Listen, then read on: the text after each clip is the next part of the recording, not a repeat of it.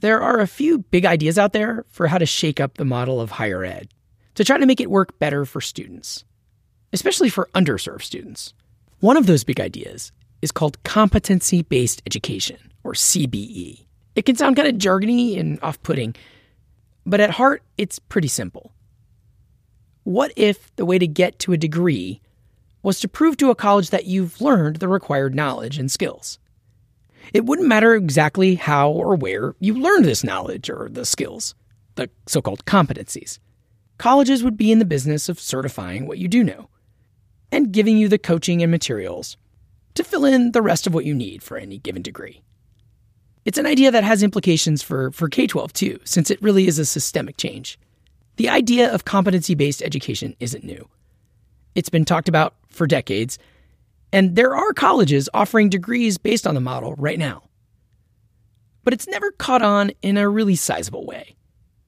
Is now, in this time of great change in this global pandemic, the time to give competency-based education a closer look? Hello and welcome to the EdSurge podcast, where every week we look at the future of learning.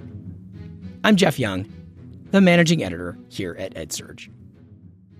Our guest today is a longtime proponent of competency-based education. It's Paul LeBlanc, the president of Southern New Hampshire University. He lays out his latest thoughts about the approach in his new book, Students First: Equity, Access, and Opportunity in Higher Education. It's worth noting that LeBlanc himself is a first-generation college student, and he's long experimented with ideas to help expand access to higher education. Over the years, he has led Southern New Hampshire University to become a mega university online, to serve students who can't get to its traditional campus. The university has more than 130,000 online students these days. Paul LeBlanc has already brought competency-based education to his own university in a program at Southern New Hampshire called College for America. But he admits that his CBE experiment hasn't grown as fast as he'd hoped. And he says that's because moving to this model is a really big and really hard challenge for colleges. But he thinks the approach could grow, especially in the aftermath of the COVID pandemic. And he has a proposal on how to get there. I started by asking LeBlanc, what is it about competency-based education that's so different than the traditional model? He says it starts because colleges are too focused on measuring how much time students spend in class. We've built a system based on time, and we know time is really good for measuring how long people sat at a desk over a 15-week period, but it's not very good at telling you what they've actually learned. And in fact, most of higher education has resisted the kind of accountability, the clarity of claims we make for our student learning, and we're not very good as an industry in terms of assessing those claims. In other words, how do we know? I will say, in some ways, competency-based education comes down to two simple questions. What claims do you make for what students can do with what they know? And how do you know? How are you assessing that? And those are, on some level, pretty simple questions. When you start to unpack them, they're very complicated questions. But I think if we start there and say, of any program, what are the claims you make? Students learn a whole lot from you. Let's just sort of agree that that's the case. What can they do with what they've learned? Because that's really going to help us align with workforce needs. It's going to allow us to hold ourselves accountable to the claims we make for the humanities, for the claims we make for service learning. I think it's commonly misunderstood, or there's a sort of common misperception that CB is only useful for vocational, quote-unquote, kinds of things. Sure, I understand how CB works for someone who's becoming a software engineer and your code compiles or doesn't compile. But how do I think about this in terms of philosophy, for example? And it's wait a minute. Philosophy has amazing claims it could make for what its students can do with what they've learned as philosophy majors. There's a reason why McKinsey recruits from the philosophy departments of our best universities, because those students have actual skills, right? They're critical thinkers. They understand logic. They understand language. They're meaning makers. Those are some of the most highly sought after skills in the workforce. Why would you not want to embrace that? And then the question is, how do you know? One of the things that struck me in your book is you say that the biggest challenge to competency-based education is that it requires more from everyone in the system, it sounds like, from professors and administrators, but also from students. What did you mean by that? if you think about higher education today, so they all joke about, a D still stands for degree. Like, we let students slide by all the time. And we're graduating people with, in many instances, most instances, not a lot of clarity about what they know, what they can do. I mean, the transcript is a black box for most external people. If I'm hiring somebody and I say, oh, you took managerial accounting, I can infer maybe what you studied, but I don't actually know how good you are, what skills you have, what actual knowledge you have. So we know that. Even in those places that you would think, wait a minute, there's got to be a lot of clarity, like nurses, for example, right? We graduate nurses, and we know what that looks like. They've got to take a national licensure exam, their state board, all these kinds of things, right? But if you talk to the heads of sort of clinical staffs of healthcare system after healthcare system, they will tell you nurses are not ready for the floor when they graduate. They would say, no, they don't actually have the skills we need them to have in order for us to put them to work. So you take a big system like Providence Health, which is third or fourth largest in the country, 54 hospitals. They have an internal academy that recent hired nursing graduates have to enter for X amount of time before they know that they're ready to do the work. So if you think of how we do what we do today, we know it doesn't shed much light on what students can actually do. And I think part of what's really powerful about this model is that it forces us to be much clearer about the claims we make. And then again, that assessment. But it also means you can't slide by to my starting point. That C&D doesn't hold up.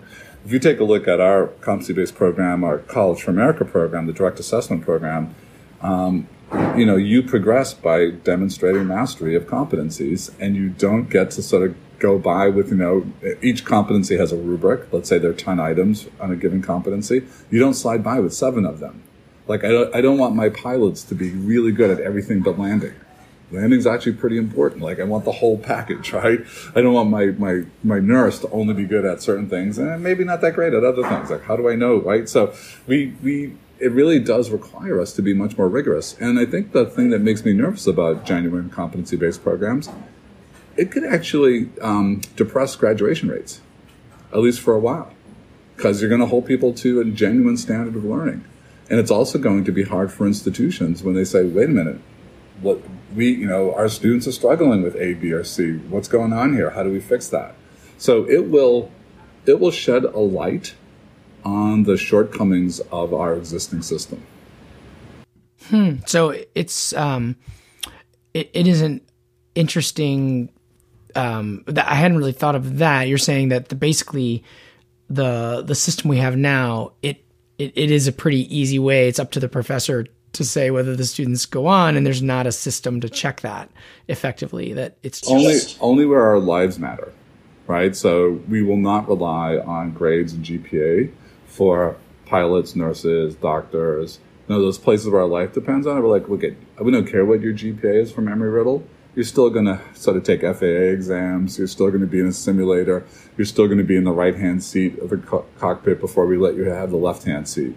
Same with nurses, So it's great that you had a 4.0 GPA in your nursing program. You're still going to take the nursing boards. You're still going to have lots and lots of clinical hours under the watchful eye of a nursing supervisor who will sign off and say, yeah, Jeff actually can do what we need him to do with patients, right? So where our life depends on it, we don't trust grades. We don't trust GPAs. We don't trust course transcripts. We want a whole lot more reassurance. And even in those instances, with my nursing example, we know that a lot of nursing programs are producing nurses that aren't ready to do the job, even in those instances. You mentioned that reforms made around this area need to think about the broader education system. You're in a higher ed setting, but it seems like you say in the book that addressing just the college issue is like, quote, cleaning up pollution downstream while the factory upstream continues to put chemicals in the river. So it makes me curious. You mentioned the K-12 system, obviously, here. What changes do you recommend for K-12 to better prepare students for the competency-based college that you're sort of advocating for?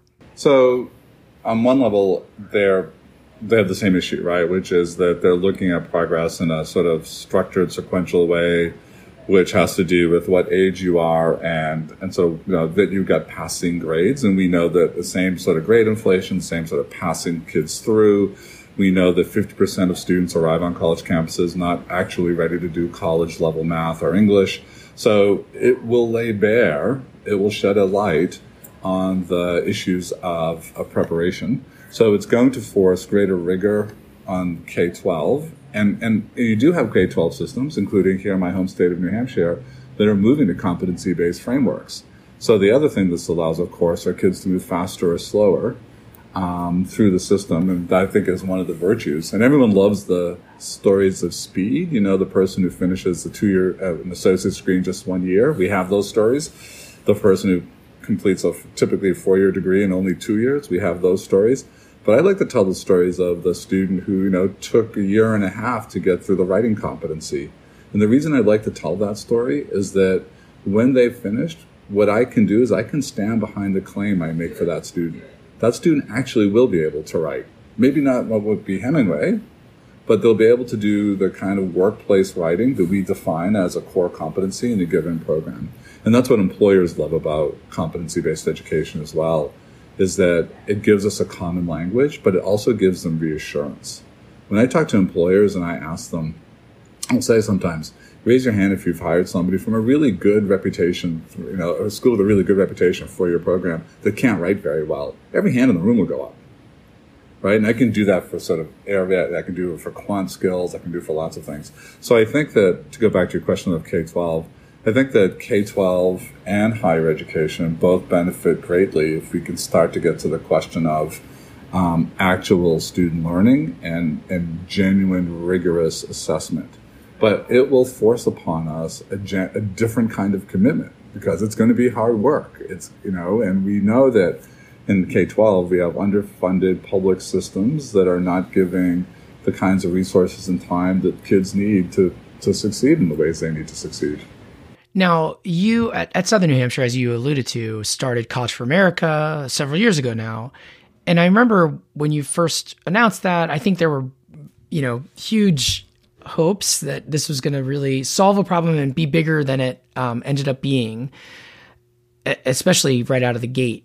What do you think that was about? And, why hasn't it caught on more widely considering all the positives that you've sketched out?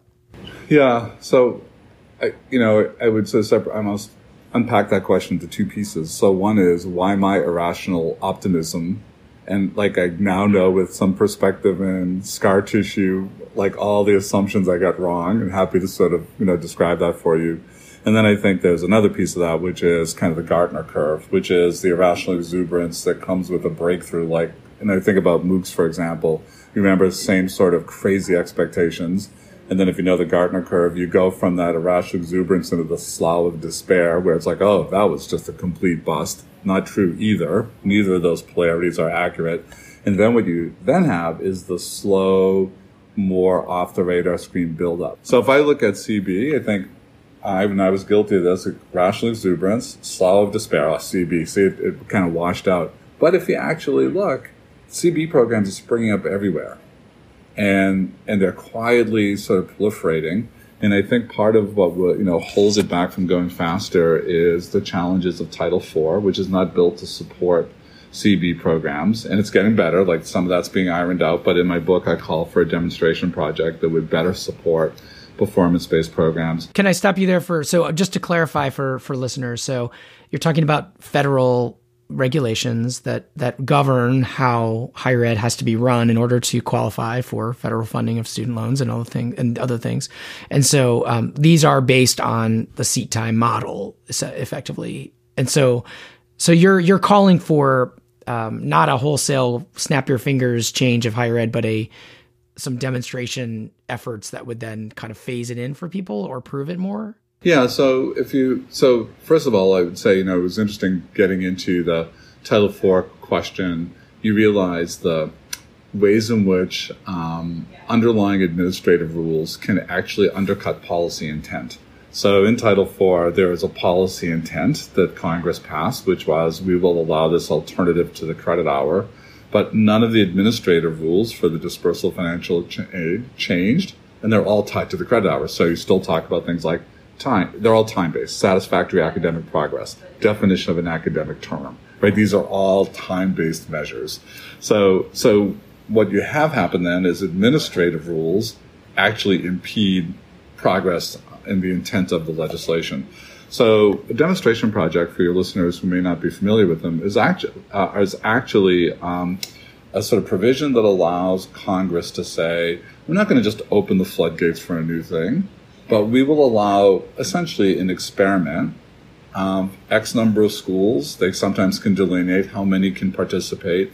We will allow you to do some things differently. We'll lift some of the rules as a way of understanding what you're trying to do, and then from that basis, build good policy.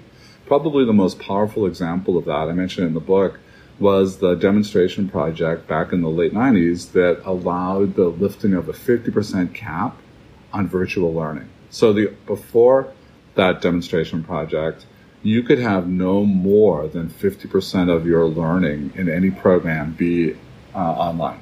So 50% of your program had to happen face-to-face.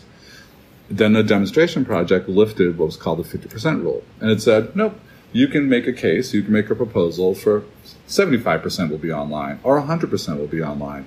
And in fact, that's what allowed the first fully virtual degrees. Now, what happened at that point was that the not-for-profits were looking down their nose at online learning and didn't get into the space. The for-profits rushed in, right? Nature abhors a vacuum, and took that market. And as you know, at their height, they educated 12% of American college students. Now they're in steep decline. But what made virtual learning in the way that it now has sort of, proliferated across our industry possible? It was a demonstration project.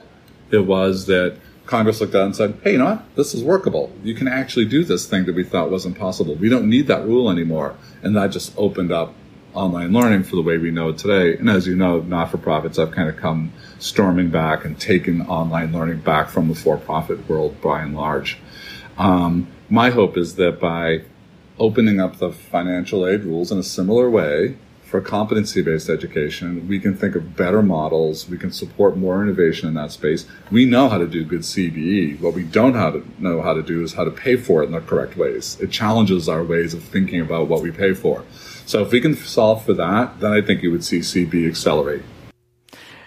It does raise the question of that period you just quickly described of the for-profits kind of really jumping into the online space before traditional nonprofits, colleges. It was a very messy time, and hurt a lot of students with when bad actors did things that were now documented to be problematic.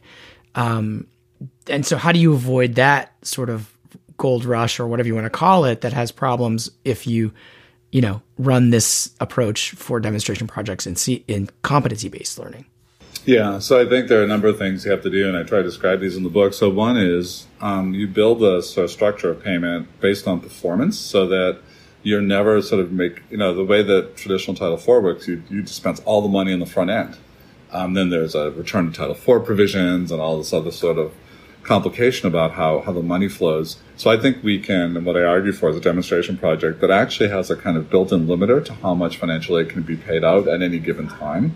And then transparency. So I think, again, so much of higher education tends to resist the kind of accountability and transparency that I would like to see for CBE programs, because I think they stand up well.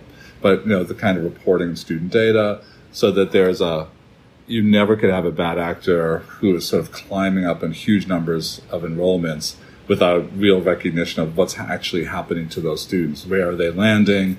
Are they getting jobs? Are they getting jobs that pay more than they borrowed for the program? All of those sorts of things.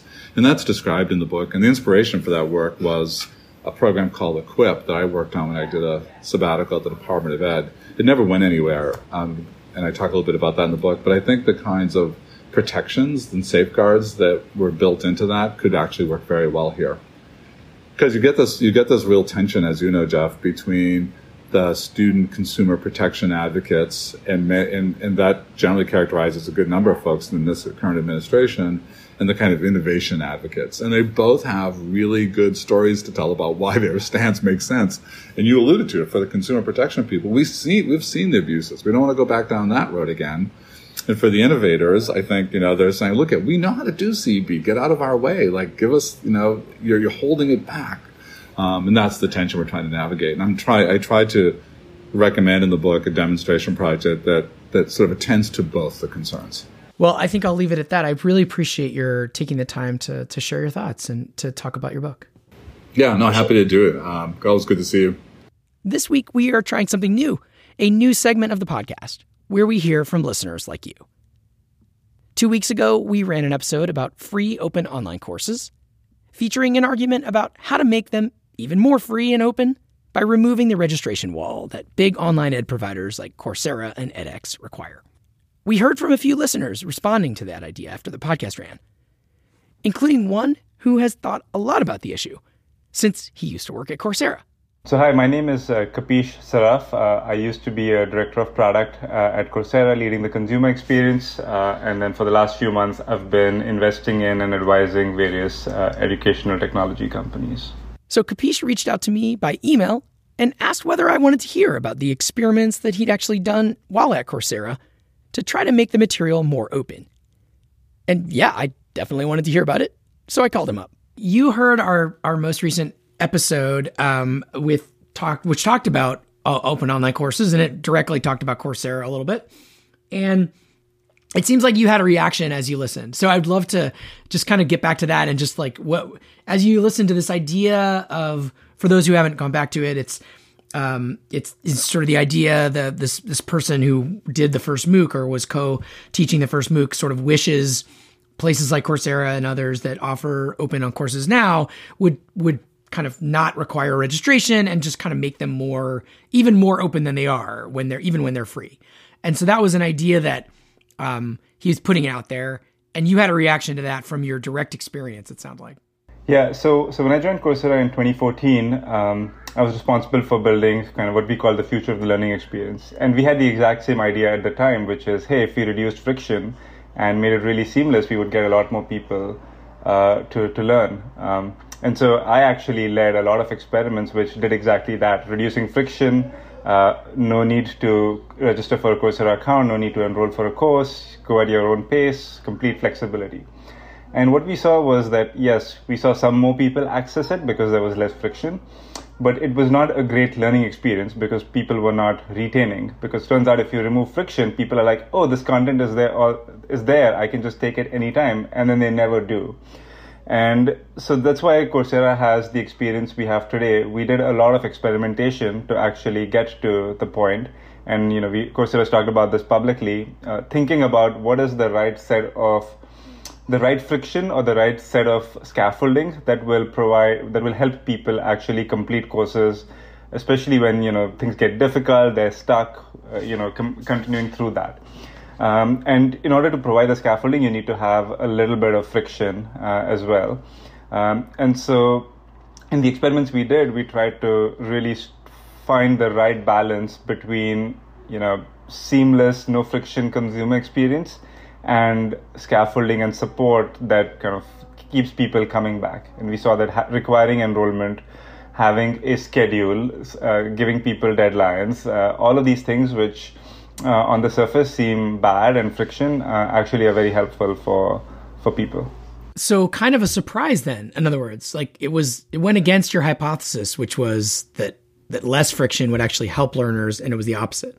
Yeah, it went against our initial hypothesis. In hindsight, it's kind of obvious when I explain it to people, but it was a kind of surprise learning for us.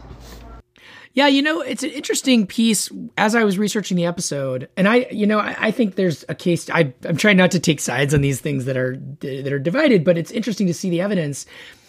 When I went to some of the Coursera lectures that are on YouTube, they're like, even for the one that I played a clip of in the last episode of the Yale professor talking about the science of happiness. And she's obviously a rock star. She's had millions of people sign up for that course. And the YouTube videos are just not that popular. Like of the little one-off videos as they've been, removed from the context of the course and put on there. So you would think that they would do better, but they haven't for whatever reason. Now, maybe you could argue that if they were optimized for spreading it that way, it might spread better. But I this is not my area of expertise. But it's interesting to take that as well, where it's like, What is the best way to package a free course or an open access course? And it seems like people are still figuring that out.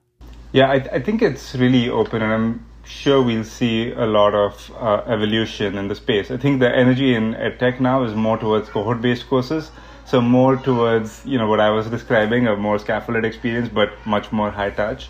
YouTube is really popular, right? A lot of learning happens on YouTube, but the content there is optimized very differently. They're meant to really be standalone units of content, typically 10 minutes or more. At Coursera, we found the short videos are definitely better than really long videos. But even when we've experimented with sort of creating a YouTube-like experience and like having courses be standalone, which we do, you can actually access a lot of Coursera videos if you just search for them and they appear in Google search results. It's not as engaging. So a course is not really optimized for that, sort of drop in, take a few snippets type of experience. Like imagine if you just took someone random and dropped them into an MIT or Stanford classroom and gave them access to like 10 minutes of that lecture, right? In the middle without the early. Yeah. So that's what we learned, and so I just wanted to share that with you, that like it's a good idea, but actually we've tried it and talked about it quite publicly before. That previous episode, it focused on an interview with Stephen Downes. He's a pioneer of open online education, and he's the one who co-taught the very first MOOC. And I noticed that on his popular email newsletter, OL Daily, or Online Learning Daily, he had a note about our episode. He especially reacted to a joke I made in the end credits that we here at EdSurge do in fact require signups to get to our EdSurge podcast newsletter. Downes wrote, "I should take pains to say that my position does not amount to saying that there should be no sign-up ever. What I'm talking about is open access to MOOCs and learning resources. If you want an email newsletter, you'll have to provide an email to send it to, duh. And if you want AI-supported search services, you need to provide data to inform and train that AI.